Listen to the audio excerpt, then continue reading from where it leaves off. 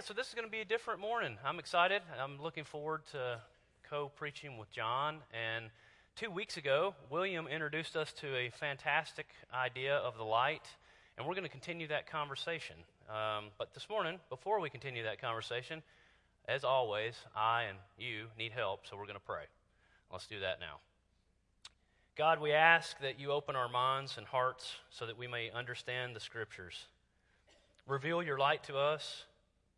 Transform us into your light. And thank you, Jesus, for being the light that lights up your world through us. We pray this in your name as you rule with the Father and the Holy Spirit as one God. Amen. So, what is light? Well, William did this too. He kind of contrasted the lowercase L and the uppercase L, I think. And I wanted to just start there again, just real quickly. Light is interesting to me. I suppose you could say that it's a source of energy. It's a source of revelation. It's a source of clarity. It sometimes has heat. It's a lot of different things, but if you think about it, it illuminates. It makes things more clear. It casts a vision. And then the second question that we're asking is, what does light do? Well, light reveals, and light reveals in some different kinds of ways. Sometimes it's with a flashlight when you're in the dark, and other times it's cognitive. It's things that you know in your heart and in your mind that then cause you to see the world in a different way than you would if you didn't know those things. And 2 weeks ago, William took us back to the beginning, to Genesis chapter 1, and I nudged Cheryl in the middle of his sermon, and I said, this is unbelievable. I hadn't talked to him yet, and he was in some of the same verses that I was planning on being in for light revealing, and it just works out really, really well to make this connection. So look at the yellow words in this text. In the beginning, God created the heavens and the earth, and now the earth was without shape, and it was empty. And William told us about 2 words from Hebrew about being without shape and being empty. Tohu and bohu. Now, you don't have to remember the words necessarily, but I put them on the screen for you just so you can see that tohu is formless. It has no organization. Things are off the rails. It needs some sort of structure. We would call it chaos. And bohu means empty or void. So you can see where that verse translation comes from with just those 2 words. But fascinatingly enough, God takes care of the bohu. He is the one who fills the void. That's what the rest of the Genesis chapter 1 talks about. He fills the void with creation, which we are a part of. But what does that do about chaos? Now, some of you are getting ready to go on a little bit of a historical journey, if you know this sign. And others, you just hang on, and somebody will tell you about it over breakfast. But this was at Opryland, and I was able to go back and find what chaos looked like from the front seat of the roller coaster. So watch 30 seconds of this. Just imagine some crazy sounds. There were some, but it was really not significant. You notice that it's pitch black. You got things spiraling down into the depths. We often hear of things descending into chaos. That's kind of what this ride did. And so you're in this room. You've got all these lights and all of these different things happening. You're in a roller coaster that's jerking and moving around. And this is the kind of stuff that you're seeing, with time going by and a great chasm and all of this different stuff happening on the screens, and you're really kind of completely disoriented, and then it's over. But here's what's really interesting. This is what the light does to reveal to what the ride that we just looked at looks like. It's just an empty room, basically a big warehouse with traveling roller coaster going around the perimeter of the room. You see a man over there standing on the second level, kind of gives you an idea of the scale. And there's 2 screens. There's a movie screen at the top and one at the bottom. And so when the lights come on, you're kind of like, oh, okay. Well, I don't know what I was scared of. I don't know why that got so much of my attention. That's one way to have a visual of how light reveals and just how light can speak into something that can totally change our perspective in a matter of just a second. So let's go back to Genesis then for a second. What we should look at is what God charged us with. We came in not for the bohu part, because he took care of that, but for the tohu part. We came in to talk about being agents of light, being agents of his, being his representatives, to actually help subdue the chaos. And you can see it right here in later in the chapter, Genesis 1 in verses 27 and 28. Notice what's in yellow there. Fill the earth and subdue it. And then the next sentence says, rule over the fish of the sea and the birds of the air and every creature that moves on the ground. But here's another interesting point about this. We're not adversarial to creation. That's not what God is saying. He's saying join him, help him in actually subduing the chaos, because the world was not perfect. Now that's going to surprise some people. I remember the first time I was asked that in a Bible class, after creation, was the world perfect? No. The garden was perfect, but then they're cast out of the garden. They went out into creation that still had many, many different things going on, deserts and wildernesses and, murder and all kinds of other stuff. So we were created to harness creation's potential and use its resources to tame the chaos, and to do that co-working with God. That's what moves through the Old Testament story. Then William took us back to John 1, which John, the evangelist, takes us back to the beginning. And he says that in the beginning was the Word, and the Word was with God, and the Word was God. And then skip down to verse 4 there. In him was life, and that life was the light of all mankind. And we sometimes don't know exactly what to do with this verse, I think. We realize that it has something really powerful in it, but we're not quite certain on how to phrase it. So here comes a big word that you don't have to remember, but there's this Greek term called homoousios. And what homoousios has been fought over for way, way, way longer than any of us know, like decades, centuries, is what is Jesus in relation to the Father, to God? The short of it is, Christ was not made God out of a human, but was God from the beginning, which John 1:1 just told us, right? Number 2, the Father, the Son, and the Spirit are the same substance. They're God. And they're light, love, life, all things that are for us, for creation, the creator of everything. And so we know from the Shema, from Deuteronomy 6, that God is 3 persons. Each person is fully God. There is one God. Now, if we stop right there and we say we fully understand that, then we have a problem. Because if we can fully understand what we define as God, then that's not God. If we can fully understand what we say is God, then it's not God. Keep that in mind. His ways are above ours. His knowledge is above ours. We will one day know things that will just be, oh, well, okay, now I understand a lot more than I did. So let's go forward with this idea. They're all one, yet there's 3. They're of the same substance. And then we get into something that Jewish theology has had for a long time, the invisible and the visible. And if you think about it, there were tons more scriptures in here. I cut a lot of them out because of time constraints. But look at what we're going to look at just in a couple of spot places this morning and think about what the text is actually saying. There's an invisible Yahweh. There's a visible Yahweh. Exodus 33:18, Moses said, show me your glory to God. And God's answer in verse 20 is, you cannot see my face, for no one can see me and live. And we say, okay, well, no one can see God and live. That's now a biblical fact. Except if we go back up a few verses before those, in the same chapter, it states the Lord would speak to Moses face to face the way a person speaks to a friend. And we might say, well, okay, now we have a contradiction, or we have some sort of problem here, right? But we don't have a problem. It's the same answer as all 3 of them being individual and all 3 of them being God. God can be invisible and visible simultaneously, or in our words, at the same time. So keep going. This is going to make sense here in a minute. We know another passage where Jacob goes and wrestles with the angel, and the text tells us that the angel is the angel of the Lord. And he wrestles with the man, and he asks the man what his name is, and instead of the man telling him his name, he blesses Jacob and changes his name to Israel. And there at the end of that section, Jacob says he names the place Peniel, which means in Hebrew, face of God. And he explains that. Certainly I have seen God face to face and have survived. And then we'll go back, Genesis 18, when the Lord appeared, and in the original language there, that Lord in all caps is actually Yahweh. So when God appeared to Abraham by the oaks of Mamre, there he looked across and he saw 3 men standing across from him. And then he bowed low to the ground. Whenever you see bowed low in the Old Testament, it's a reference to worship. It's that being recognized as God. So Abraham is bowing to these 3 individuals.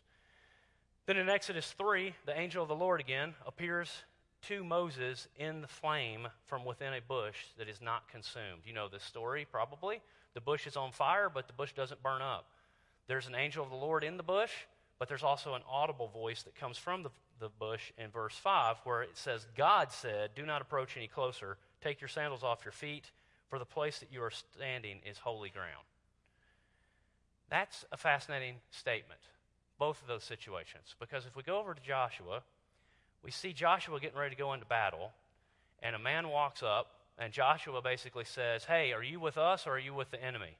And the man says, neither. I'm the commander of the Lord's armies, depending on what version you're using. You might know that phrase more like this. I am the leader of the heavenly host.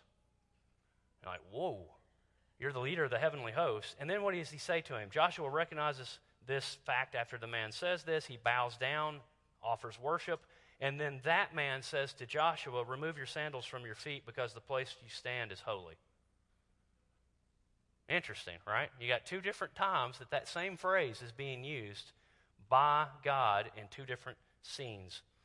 And then there at the bottom, just trying to make some closing continuity to this thought. Revelation says when John sees one of the angels, he tries to bow down and worship the angel. And the angel says, no, that's reserved for God, not just mere messengers.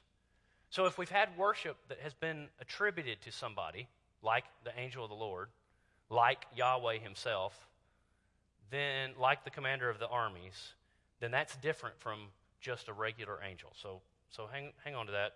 I'm really hoping that when we get here to the end, you'll have some illumination, some revelation of light. So let's look at one more, probably the most important one. Exodus 23:20.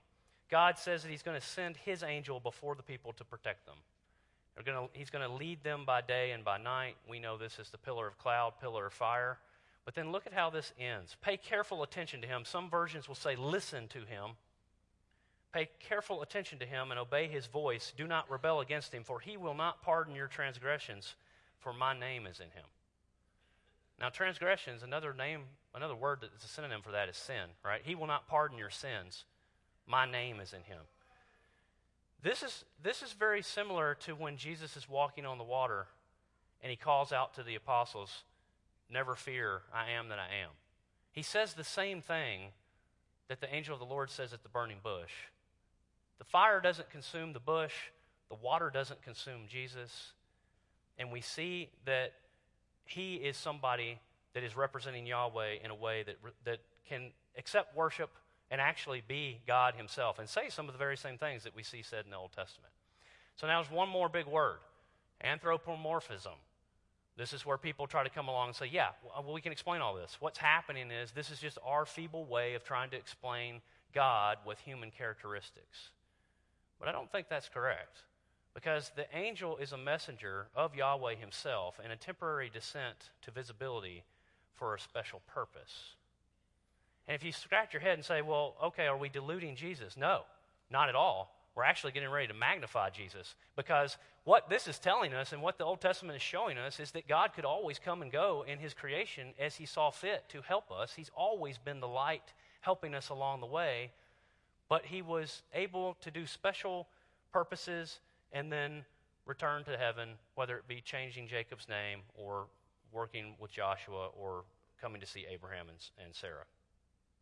So let's return to New Testament. Jesus replied, I've been with you for so long and you've not known me, Philip. The person who has seen me has seen the Father. How can you say, show us the Father? And I find this gives me chills now, because I sit there and I think, here's a Jewish audience listening to, I've been with you so long and you don't know me? Well, he means the incarnation, right? He means Jesus of Nazareth. But a believing Jewish person would also know that God has been with them and been seen before. And so they should see Jesus as the Messiah, as the one that was coming that the Old Testament always talked about. This is not a foreign concept. The only thing that's different is this time Jesus has emptied himself and he's put himself into the human life that he cannot leave whenever he chooses.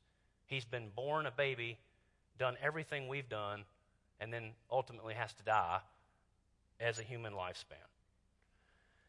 Then John goes on to say that in him was life, and the life was the light of mankind, which we also saw back in Genesis, echoes of that. And the light shines on in the darkness, but the darkness has not mastered it. Then Jesus says of himself, I am the light of the world. The one who follows me will never walk in darkness, but will have the light of life. And then in the Sermon on the Mount, he turns to us and he says to Christians collectively, you are the light of the world. A city located on a hill cannot be hidden. So what has Jesus enabled us to do?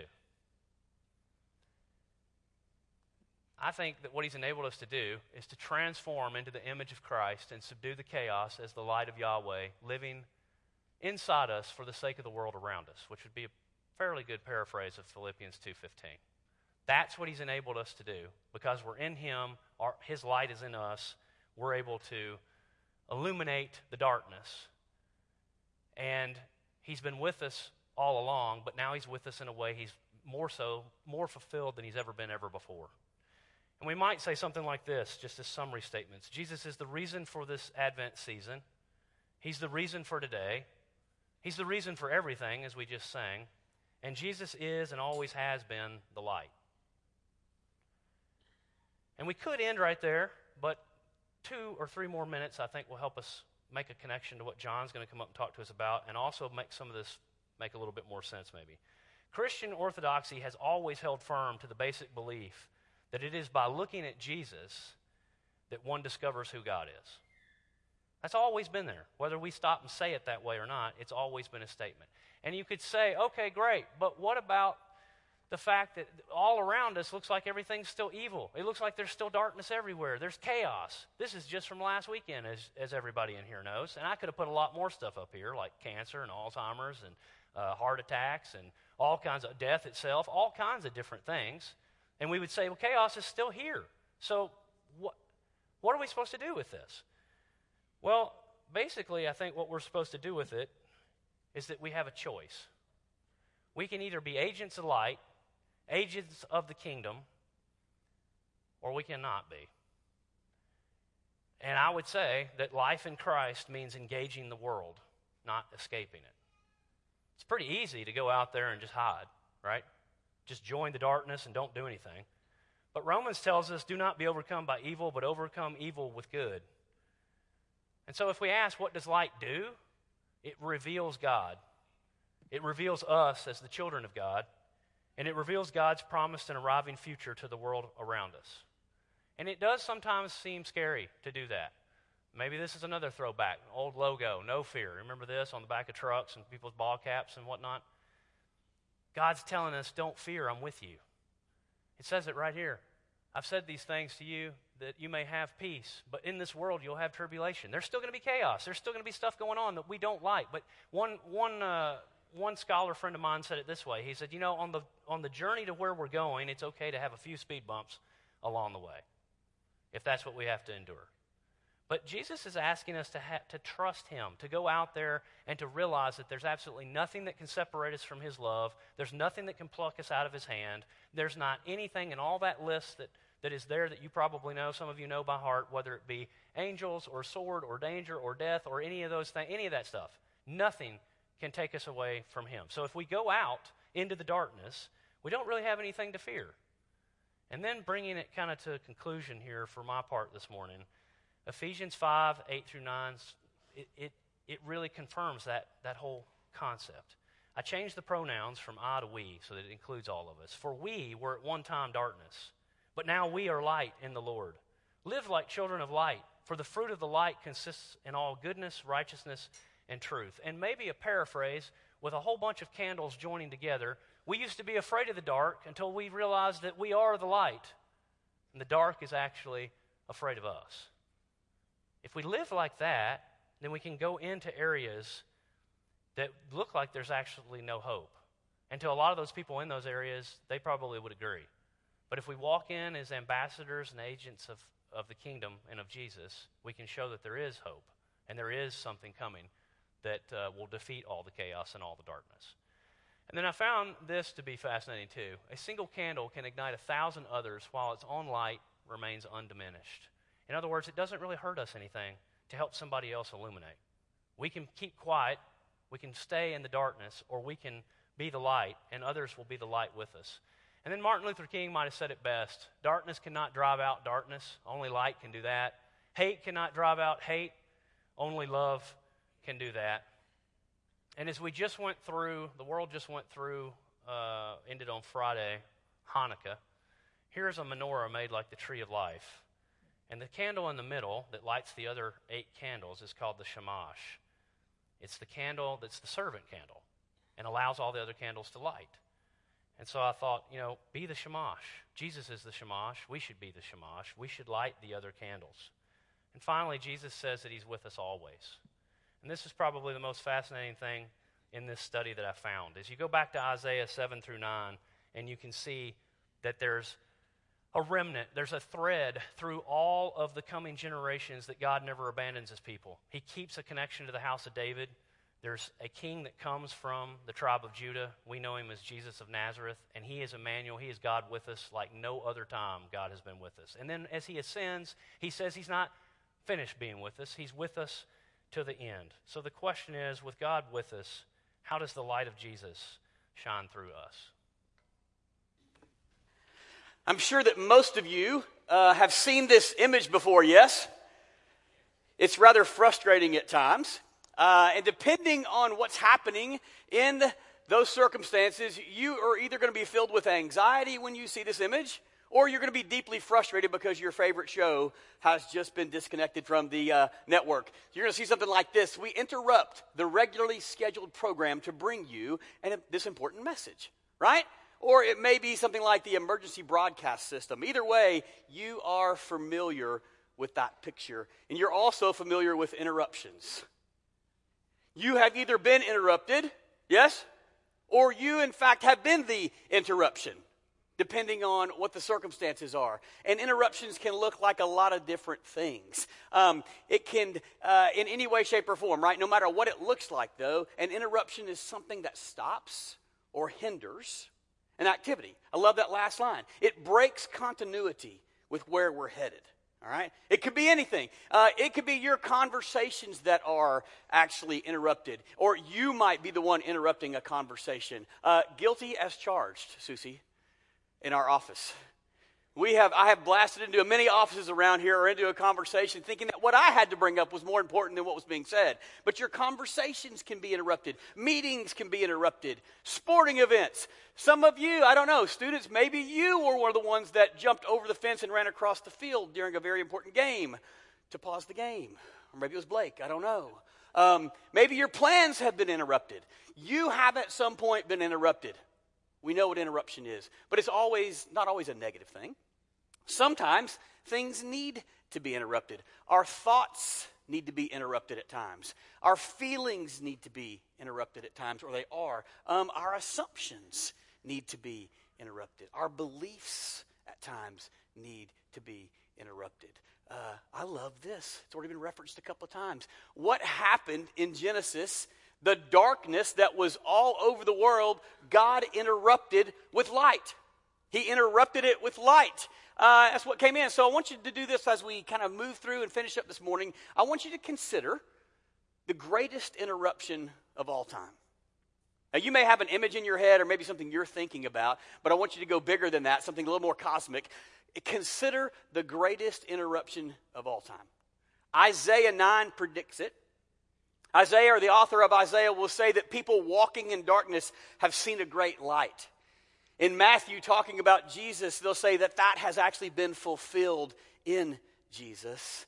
And then in Luke 2, he says this child that we've been anticipating has been born. And so the incarnation of Jesus, the Jesus event, his birth, his life here on earth, his resurrection, his ascension, his impact on this world, on the darkness that existed, is the greatest interruption of all time. So you can think about it this way. The arrival of God's good future here, now, present on earth in a way that it's never been before is the greatest interruption of all time.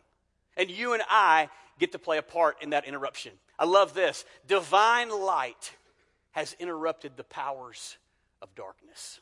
Think about it that way. I love this line. Light is one of the most ancient and most significant metaphors adopted by Christians by which to understand the significance of Jesus Christ.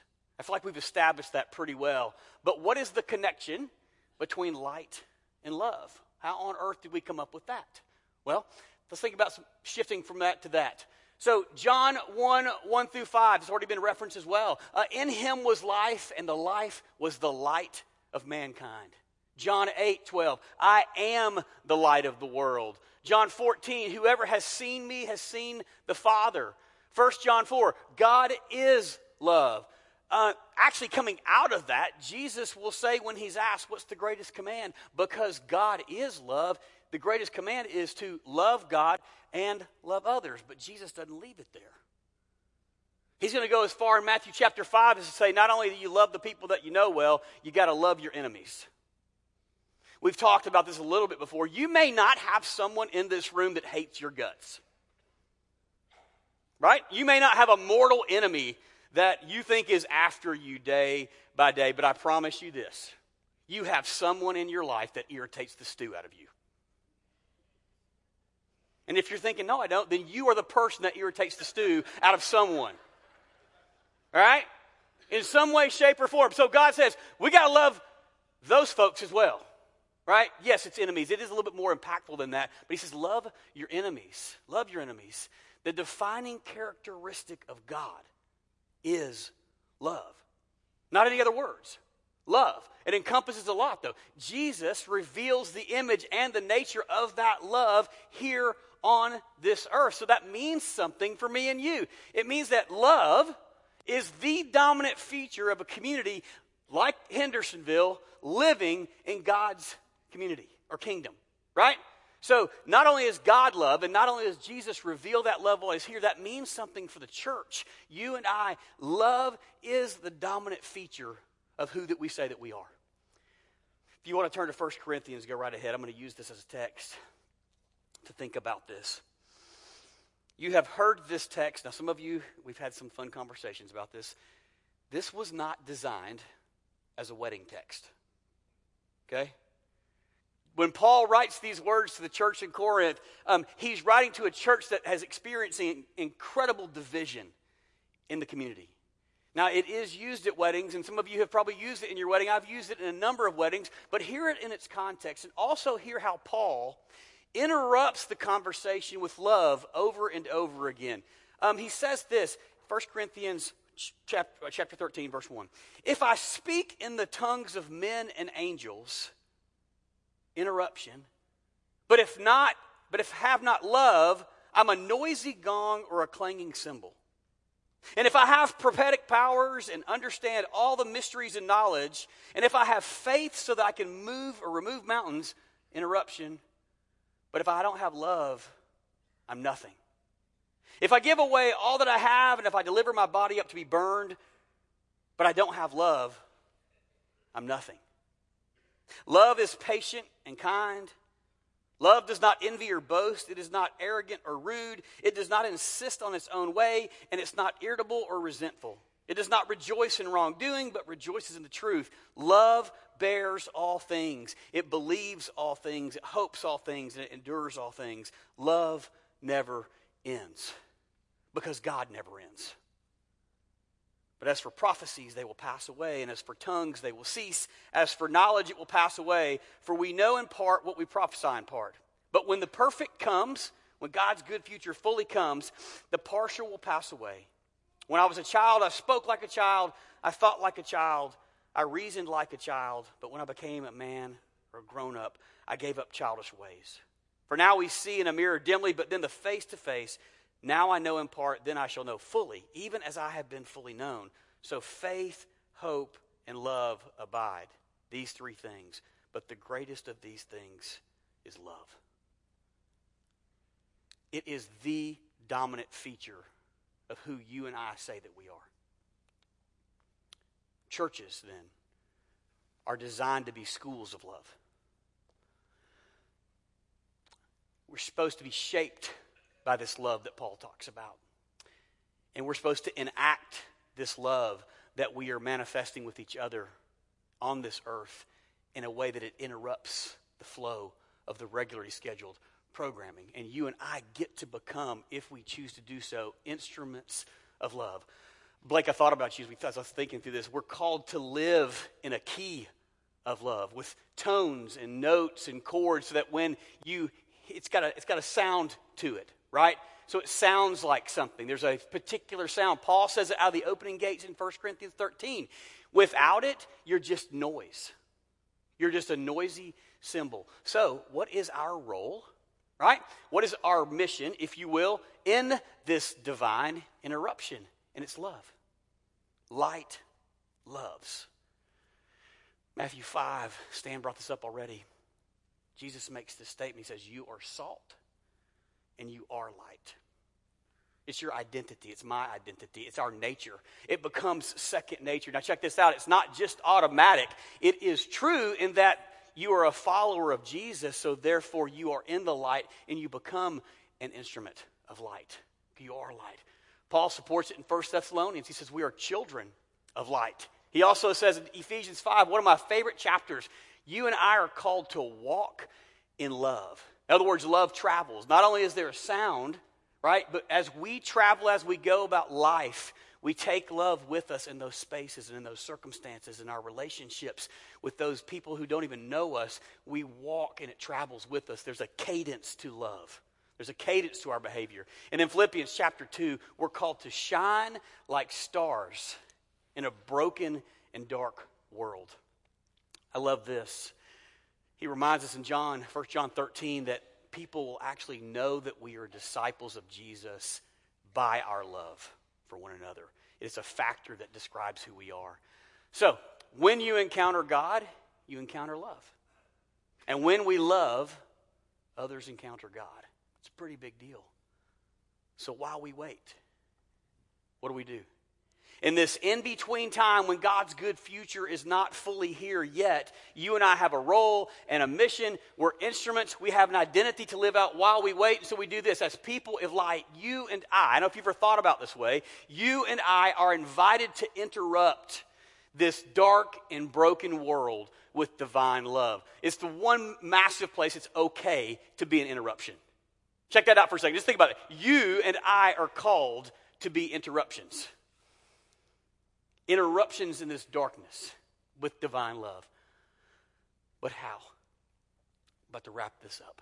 I love this. You and I participate.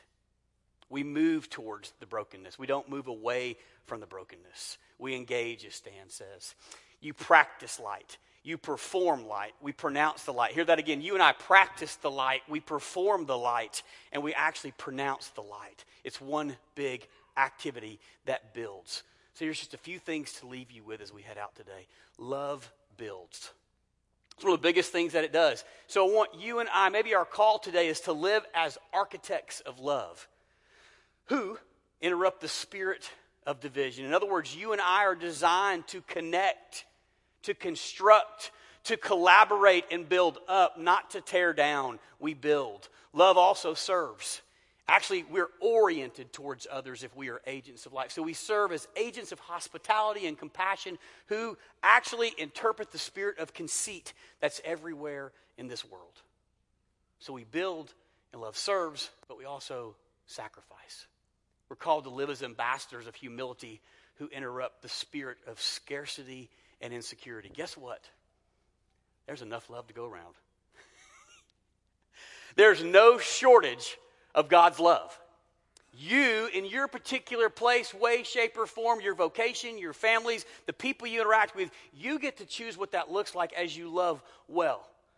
But as you love lavishly, there is no shortage. It's actually this idea of death of self, though. It's emptying ourselves, as Stan has already mentioned this morning, we pour out. Maybe one of my favorites of the whole morning is this. As we do these things, love actually creates space for other things to take place. So it builds and it serves and it sacrifices, and as we do those things, we create conditions where people then pause and go, what was that? That wasn't normal. That's not what I expected. So we create space for conversation. We create space for activity. We create space for love to do what it does best. The Christian life is actually founded in love. Without love. I don't know what version you just looked at when you looked at 1 Corinthians 13, translation that is. Eugene Peterson in the Message at the beginning of chapter 13 says this. He says, without love, you and I, the church, is bankrupt. Because it's our foundation, because it's the glue that holds us together. If we don't have love, then guess what the church becomes? The church becomes just another religious institution that does some really good things every now and then. That's not the same thing as being a church that's on mission to be light in the world, to disrupt darkness. The greatest temptation for you and I is to withhold the love that you have access to. To withhold the love from a broken world, to withhold love from someone else who is in desperate need of it. So you and I are invited to interrupt the world with the divine love of God. It's a pretty big mission. So as we continue this conversation of light throughout the rest of December, as you come to hopefully you'll come to the candlelight service on Wednesday night, think about your role. Maybe think differently about the role and the mission that you have as a believer, that you're not just called just to attend worship services. You're not just called to sing songs and worship from time to time. That's all big. It's all part of it. But you are actually called to active engagement to interrupt the darkness, just as light interrupted the darkness at the very beginning. You and I, we, the church, are agents of life, of light. Won't you consider that? Glad that you've been with us this morning. The call that you and I have to live as ambassadors or agents of light is not a passive one or an easy one. There's nothing easy about calling someone into this kind of love that Christ has divined for us. It's pretty powerful. It guides our actions. It leads us to others. It orients us towards others. It's actually this really tangible, real tangible proof, this care and this healing that we participate in is evidence, if you will, that we are a part of something bigger. In fact, I might argue this. I might argue that the world doesn't even expect this. That the world anticipates hate and hostility and violence. Stan transitioned our sermons with a statement or a quote from Dr. Martin Luther King Jr., and that statement actually came out of one of his most famous sermons called Loving Your Enemies. After, I believe his name was Joshua Reeves, that was executed in 1958. I want you to listen to the entire quote, Jeremiah Reeves. Returning hate for hate multiplies hate, adding deeper darkness to the night that already is devoid of stars. Darkness cannot drive out darkness. Only light can do that. Hate cannot drive out hate. Only love can do that. You are a part of something much bigger. And I want us to end on this prayer, if you don't mind. This prayer is a prayer attributed to St. Francis of Assisi. Probably did not write it, but that's okay. It's a beautiful message. So here's what I'd love for you to do. I'm going to read the pieces that are in white. And if as a church body, when you see a yellow word or phrase pop up, if you will say that in unison. Is that okay? All right, here we go. It's called Instruments of Peace. Lord, make us instruments of peace, of your peace, where there is hatred, where there is injury, where there is doubt, where there is despair, where there is darkness, and where there is sadness. O divine Master, grant that we may not so much as seek to be consoled as to be understood as to be loved as to. For it is in giving that, it is in pardoning that we are, and it is in dying that we are born to eternal life. May you be instruments of love and peace as you go out into this broken world. Pray with me. Father God, thank you for today. Thank you for your presence. Thank you for inviting us to be divine interruptions with you on this mission to interrupt the dark powers and the darkness that exists in this world. May we shine like stars in this brokenness. May we be people who build. May we be people who serve. May we be people who sacrifice with this love, Father, and create space for your Holy Spirit to be at work. Thank you for leading us. Thank you for your Son, Jesus, and it's in his name and through the power of your Holy Spirit that the whole church says, amen.